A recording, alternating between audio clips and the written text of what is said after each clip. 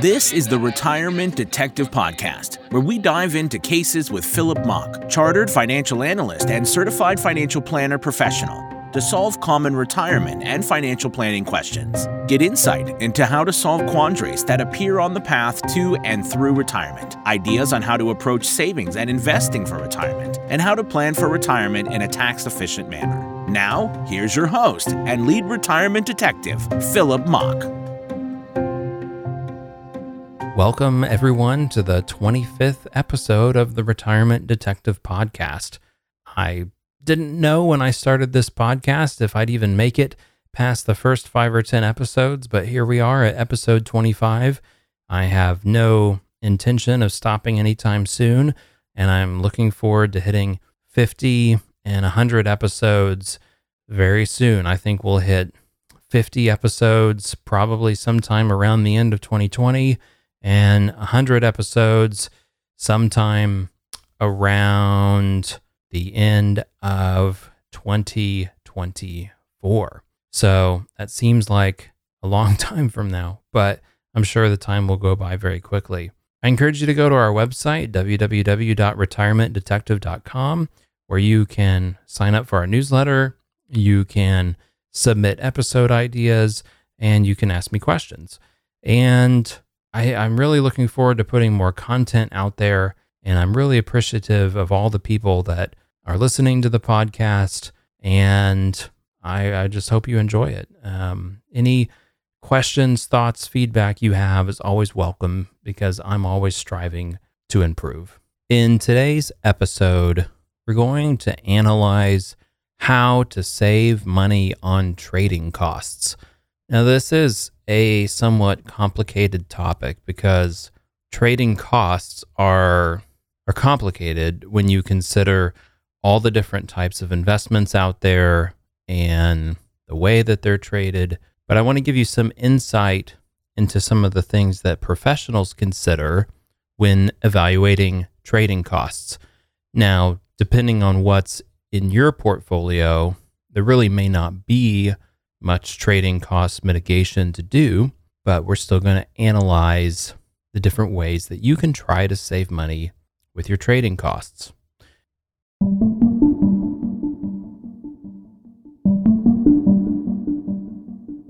When you purchase an investment for your portfolio, there are a number of different costs to consider. There are the explicit costs, and then there are implicit costs. And there may be ongoing costs depending on what you purchase. One of the only ways that you can control the outcome of your investment portfolio is through expense reduction. You can't control or predict the market. You cannot control or predict the movements of individual stocks or funds or ETFs. You cannot control the economy. You cannot control the economies and markets in other countries. One of the few things that you can control in your investment portfolio are the costs associated with it. Now, costs can vary, and you may have an investment manager that you use, like a financial advisor. That is a cost. Costs may also include, if you use mutual funds or ETFs, those funds have expenses to pay for the people that manage those funds. That's a cost.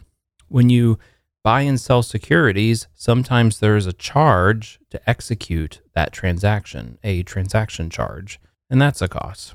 There are other costs that are more implicit that we'll talk about, but those are some of the most common explicit costs.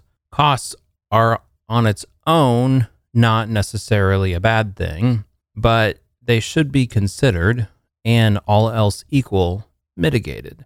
And what I mean by that is that consider two cars. One car is the plain Jane brand of that particular sedan. And then let's say there's a luxury brand division of that car company that effectively produces the same car with different badging, different bells and whistles, different colors, etc. And obviously the Luxury edition of that car costs quite a bit more. Now, if you were to just evaluate on cost, you might say that only the plain Jane brand version of the car would be the one that would ever make sense because the luxury brand car costs more. But to someone that really appreciated the prestige and all the bells and whistles that go with the luxury brand, they might be always willing to pay for that.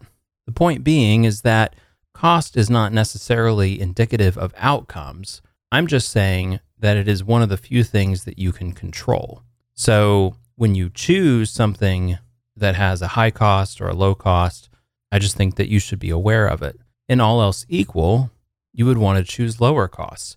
The point is that you should know what you're paying in terms of expenses, but within the explicit costs of the fund manager expenses and the financial advisor expenses and then the trading costs, today we're really going to focus on just the trading costs. And the trading costs are those associated with making the trade itself, the order to buy or the order to sell, and any costs that comes with that action. In other words, absent an action to trade, there would be no cost. So the explicit trading costs can be a ticket charge, a charge from the brokerage to make the trade. In some cases, it could also be a commission that goes to an advisor or a broker. And then there's a host of implicit costs that we'll try to dissect. First, let's evaluate a couple of things that will help narrow this discussion. Open-ended mutual funds are things we've talked about in several different episodes. This is an investment vehicle where you're buying a pool of assets managed by a professional portfolio manager, and it is priced at the end of every day at its net asset value. So they take all of the assets inside the fund, they add them all up and divide by the number of shares, and that's the net asset value per share. That is the price for that security. And everyone that buys it on that particular day gets that price. And everyone that sells it on that particular day gets that price. So when you're talking about open-ended mutual funds, there really are not a ton of transaction costs related to its price, but there are sometimes fees to purchase it from the brokerage. So if you use a brokerage, they may charge you a transaction fee to buy or sell a mutual fund. That's something for you to investigate. Now, if you can buy fund A at one place and the same fund somewhere else cheaper, you would want to evaluate all the factors, but it may make sense for you to try to purchase it at a place where you can get a lower price if you're truly buying the same thing. Of course, like I said, there may be other factors to consider. Bond pricing in buying individual fixed income instruments is maybe something we'll tackle in a future episode, but that's a very different process than what most people consider when you're looking at market pricing. Bond pricing is market pricing, but it just is different. So today we're really going to focus on stocks and ETFs whose prices change throughout the day on public markets. So we're not talking about private market trades, public market trades, trades that you can go on to your online discount brokerage and click buy or sell yourself. That's pretty much what we're talking about today.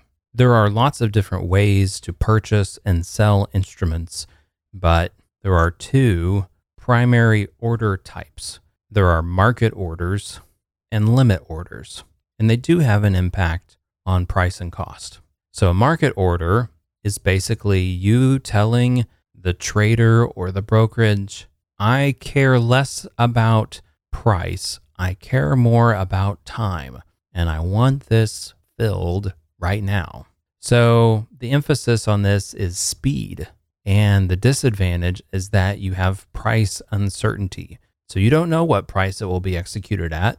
You can look at the market price at that moment when you push the button, but you don't exactly know what it will be when the order is actually received. And these days, the order's probably received pretty quickly, nearly instantaneously, or maybe within a matter of a few seconds. But Nonetheless, you don't truly know what the price will be when you push the button. The opposite of this is a limit order, where you say, I care more about price, I care less about time. So in this case, let's use a buy order, for instance. A buy limit order, the execution price must be lower than or equal to the limit price. So let's say we're looking at stock A. Stock A currently trades at $50. You could enter a limit order that says, I want to buy this stock if it hits $45. When you're buying with a limit order, you always set your limit price lower than the market price, because you wouldn't want to do it the other way, because buying a price higher than the market price is actually against you. It's a disadvantage, whereas buying lower than the market price would be an advantage. And it's the opposite for a sell order. With a sell order, the execution price must be higher than or equal to the limit price. You always want to buy at a lowest price as possible and sell at as high of a price as possible. With a limit order, you generally set a specific amount of time that you want the order to remain active, and then it might expire, or you could leave it out there until you decide to cancel it. Therefore, you don't have any certainty as to when the trade will execute. You only know the price at which it will execute. Those are the two major types of orders. Market orders give timing certainty, but price uncertainty. Limit orders give price certainty, but timing uncertainty. When you're looking at the price of a security, you may see on your screen for a stock or an ETF, a current price, and then below it may be two prices separated by a hyphen in parentheses, and that is called the bid-ask spread. The bid price is the price that a dealer will pay for a particular security, and the ask price is the price at which the dealer will sell a security. The difference between the two is the bid-ask spread, and you can think of it as the compensation that the dealer is going to make in that transaction. So let's use an example. Let's say a security has a bid price of $12.50 and an ask price of $12.56. That means that when people are selling it to the dealer, they're going to sell it to the dealer for $12.50. That's what the dealer's willing to purchase it from you for. And then the dealer will turn around and sell it to somebody else for $12.56. And you, if you're the buyer on that side, you're buying it from the dealer's selling it at $12.56. Therefore, on that particular trade, there'd be a 6 cents profit for the dealer. Controlling bid-ask spread is a really important part of handling your pricing. It's a lot easier to determine, if your fund expenses are X and your portfolio is Y in terms of size, then X times Y is the approximate expense for that particular investment in a given year. But the bid-ask spread is really tricky, because while you have a pretty good idea of what it is before you order it, if you're looking for it, you don't actually know the spread until the order executes, because the markets move all the time. You could look at your price that you received on the transaction and discover that it was actually outside the bid-ask range, and therefore the market moved somewhere mid-click on your mouse, so to speak.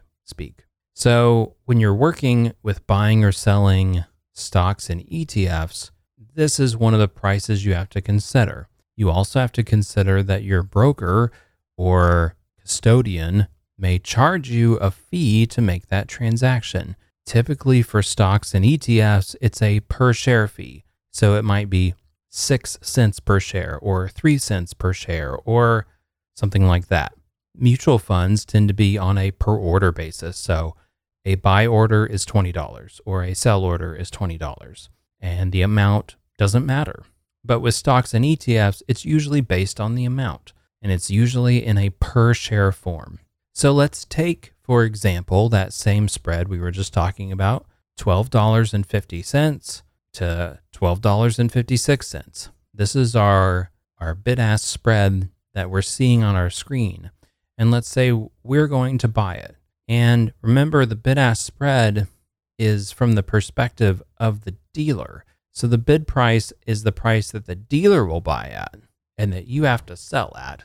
And the ask price, or the higher one, is the price at which the dealer will sell, and therefore at which you will buy. So let's say you're going to buy one share of this particular security, and the bid-ask spread is that $12.50 to $12.56. The midpoint is typically what is put out there on the market pricing. So you look up the price of the stock, and often they're quoting the mid-quote. Now, you'd want to read the fine print on whatever you're looking at, but that's typically what they're quoting.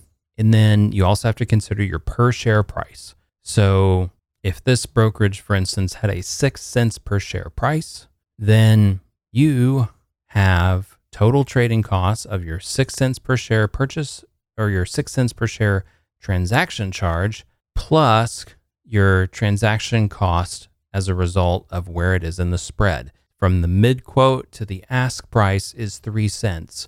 So compared to what was quoted, this trade most likely cost you an additional 3 cents that basically goes to dealer profit. And so the total cost of this one share is 6 cents per share plus 3 from the spread is 9 total cents. The more narrow that bid-ask spread is, the more liquid the market for that security is. So for really liquid securities, you may see a bid-ask difference of only a cent or maybe 2 cents. And for really illiquid securities, you may see a bid-ask spread that might be several dollars apart, which for many shares might be quite expensive. The bid-ask spread is one of the implicit costs that exists. It's real, it's there, but it's hard for most people to quantify because you don't actually know what it was until after the order is taken and executed. There's also the contemplation that for really illiquid securities, your trade may actually move the market price, and that can also add to the cost. So let's say you're trying to buy a stock that is very thinly traded and there's not a lot of volume for that stock. There's not many people that buy and sell this stock. If you begin making really large purchase orders, the dealer may see all this activity and start raising the price because they see all these orders and they know that they're the only dealer offering that security. And so they can raise the price knowing that you're most likely going to take it. Think of it like a lemonade stand. As long as you have people continuing to show up to your lemonade stand, you might as well keep raising the price of a cup of lemonade, because until people stop showing up, why not? If people were showing up all the time, why would you ever lower the cost? That wouldn't make any sense. And if you have so many people that you might run out of lemonade, it might actually be pretty prudent to raise the cost so that you don't run out of lemonade several hours before your lemonade stand is supposed to close. Dealers work very similarly. They'll have a stock in their inventory, and maybe they really want to spread out the time over which they get rid of it. They can raise the price. Or if they really want to get rid of it in a hurry, they can lower the price. They use the market to set the price. But when you purchase a security, you are effectively taking the dealer's price that they set. And for really liquid security, there probably isn't a whole lot of difference between the two, but there could be. So in our example, let's say that you are going to buy 1,000 shares of a stock that doesn't trade very much, and you put in your first order. You see, let's say of those 1,000 shares that you're going to put in, let's say 1,000 shares, and it's $100 per share when you start, and you want to buy 10 blocks of 100 shares. You put in the first order and you get 105. You put in the next order and it's 112. You put in the next order and it's 120. And you put in the next order and it's higher, and so on. Well, let's say at this particular brokerage, there's no cost to buy and sell stocks. So let's say at this particular brokerage, you had no transaction charge. Some people might look at that scenario and say that that trade was free. And I would argue that it was not, because as the price went up, you're paying more and more and more for the same security. That is the dealer effectively adjusting their price based on the fact that you're a motivated buyer and you're wanting to get rid of this, or you're wanting to purchase this stock, and they're wanting to get rid of it at as best price possible. When you work with a dealer or a brokerage or a custodian, remember your goals are opposite. You want to buy it as low of a price as possible, and they want to sell it to you at as high of a price as possible, and vice versa when you're selling. In this case, that could have been mitigated a couple of different ways. If time was not an issue, you could have spread your order out over maybe several days in much lower share amounts, such that a dealer might not really notice the activity in that stock or notice what you were doing. Moving the market with your purchases or sales is never good. And if you're working with an advisor, they actually have a duty to the markets to make sure that that doesn't happen. But it's not a good thing for you because it basically hurts your profit in that security. Another way you could have avoided that is with limit orders. If you had said, time is no issue for me, but I want this stock at $100 a share, then maybe a little of it would fill today and maybe a little more tomorrow. But as long as you put in a limit order of $100, you're never going to pay worse than that. The downside is that if it's really thinly traded, the order may never fill. You may never find a buyer at that price to take it from you if you put out that order at that price. Now, most people that listen to this probably are dealing in more liquid securities that are really often traded, thousands of shares per day. And what I'm describing really is not an issue, but in some cases it can be. Now, everything I've talked about today applies pretty equally to individual stocks, ETFs, and closed-end funds. They all trade at bid-ask ranges, and there may be a ticket charge. So if you are concerned about transaction prices, there's a couple of things you can do to mitigate those. Number one, if you're buying a pretty common index fund, for instance, and let's say your brokerage has a 10-cent per share charge. If you can find a mutual fund that tracks the same index that maybe the cost of that purchase is less, or maybe that brokerage doesn't charge for mutual fund orders, then you may find that it would be better to buy the mutual fund compared to the stock. So let's say that for that particular fund, and as you'll recall, it was 10 cents per share to make a purchase. Let's say you want to buy $50,000 worth of that fund, and let's say it currently trades for $25 per share. So $50,000 divided by $25 per share means you're going to buy 2,000 shares. And at 10 cents per share, that means that trade's going to cost you $200. If there was a mutual fund that tracked the same index, the fees, the management fees were the same, and you could buy that for less than $200, then it might make sense for you to buy the mutual fund. Let's take another example, and this time you only want to buy 10 shares. You're going to buy 10 shares of something that costs $25 each, then that's going to cost you $1. But maybe this brokerage costs $30 to buy mutual funds. So in this case, it might be better to buy the ETF because the ETF might only cost you $1 or $2 because you're buying so few shares, but the mutual fund may cost you quite a bit more if their purchase or sell price is that much higher. The point of all of this is that I see a lot of things out there on social media, etc., about the cost of advisors and investment managers and the cost of mutual funds and the costs of all these different things, but not many people are talking about this cost and the transaction charges, the bid-ask spread, the way that market movement can really hurt you.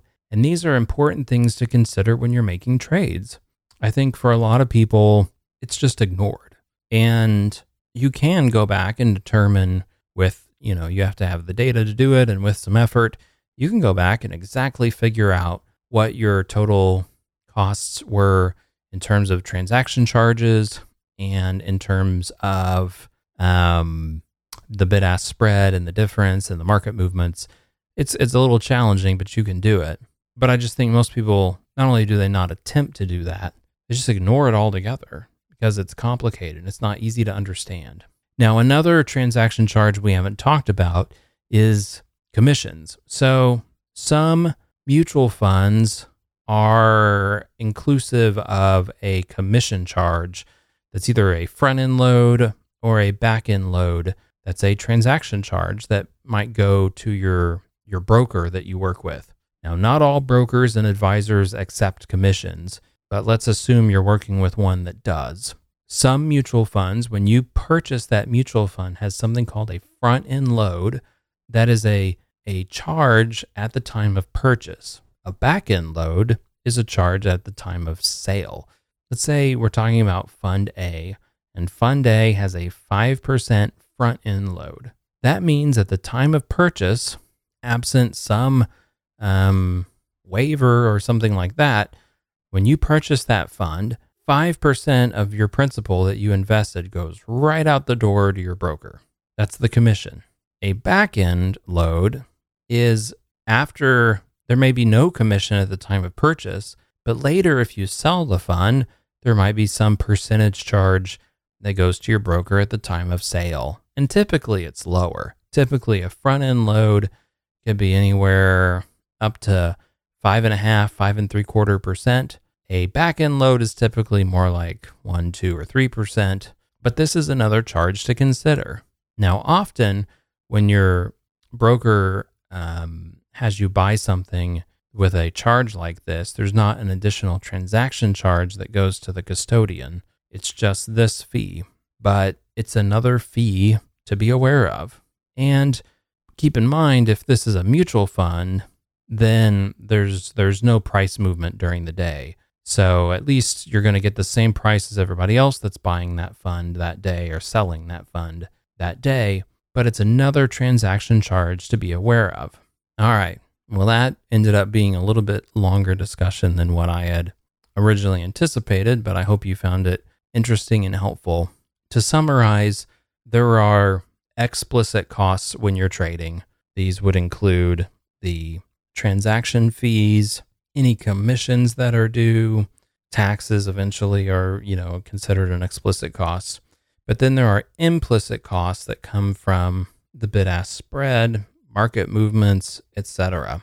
There are two types of orders. There are market orders where your timing is certain, but your price is uncertain. And there are limit orders where your timing is uncertain, but your price is certain. I hope that you take all of this information and use it to evaluate how you've been trading your own portfolio, or to evaluate how your advisor or broker trades your portfolio, to do a self-assessment and say, is there anything I can be doing now that I'm armed with this information to perhaps lower my trading costs?